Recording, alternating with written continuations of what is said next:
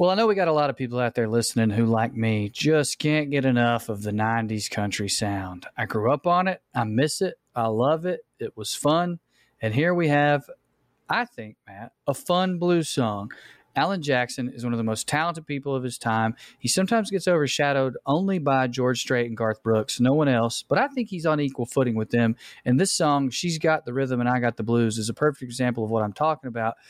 This is a sad song with a sad subject matter, and it's heavily influenced by the blues, but it's really, really fun and upbeat 90s country at the same time. Yeah, and I think Alan Jackson is like, I think he must be the type of person that is just, hard to get him down on anything. like it's just everything he does. I mean, even the more nostalgic songs that he sings, I think just really leave you feeling good at the end. Well, and I think that's maybe why he's so popular.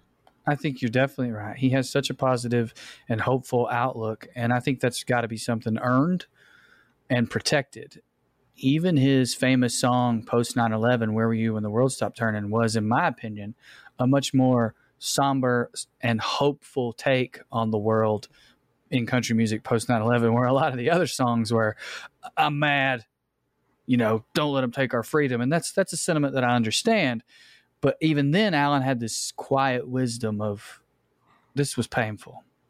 Right. And also, how can we use this pain to build something better and to be in a better place? And I do think that that's an underlying theme in a lot of blues music is it's about being kind of at your rock bottom, but still maintaining this sense of hope, or at least this sense of fulfillment. And sometimes it's about feeling good, about feeling bad. And I think that's something that we definitely see in country as well. All right. Well, here's She's Got the Rhythm and I Got the Blues by Alan Jackson.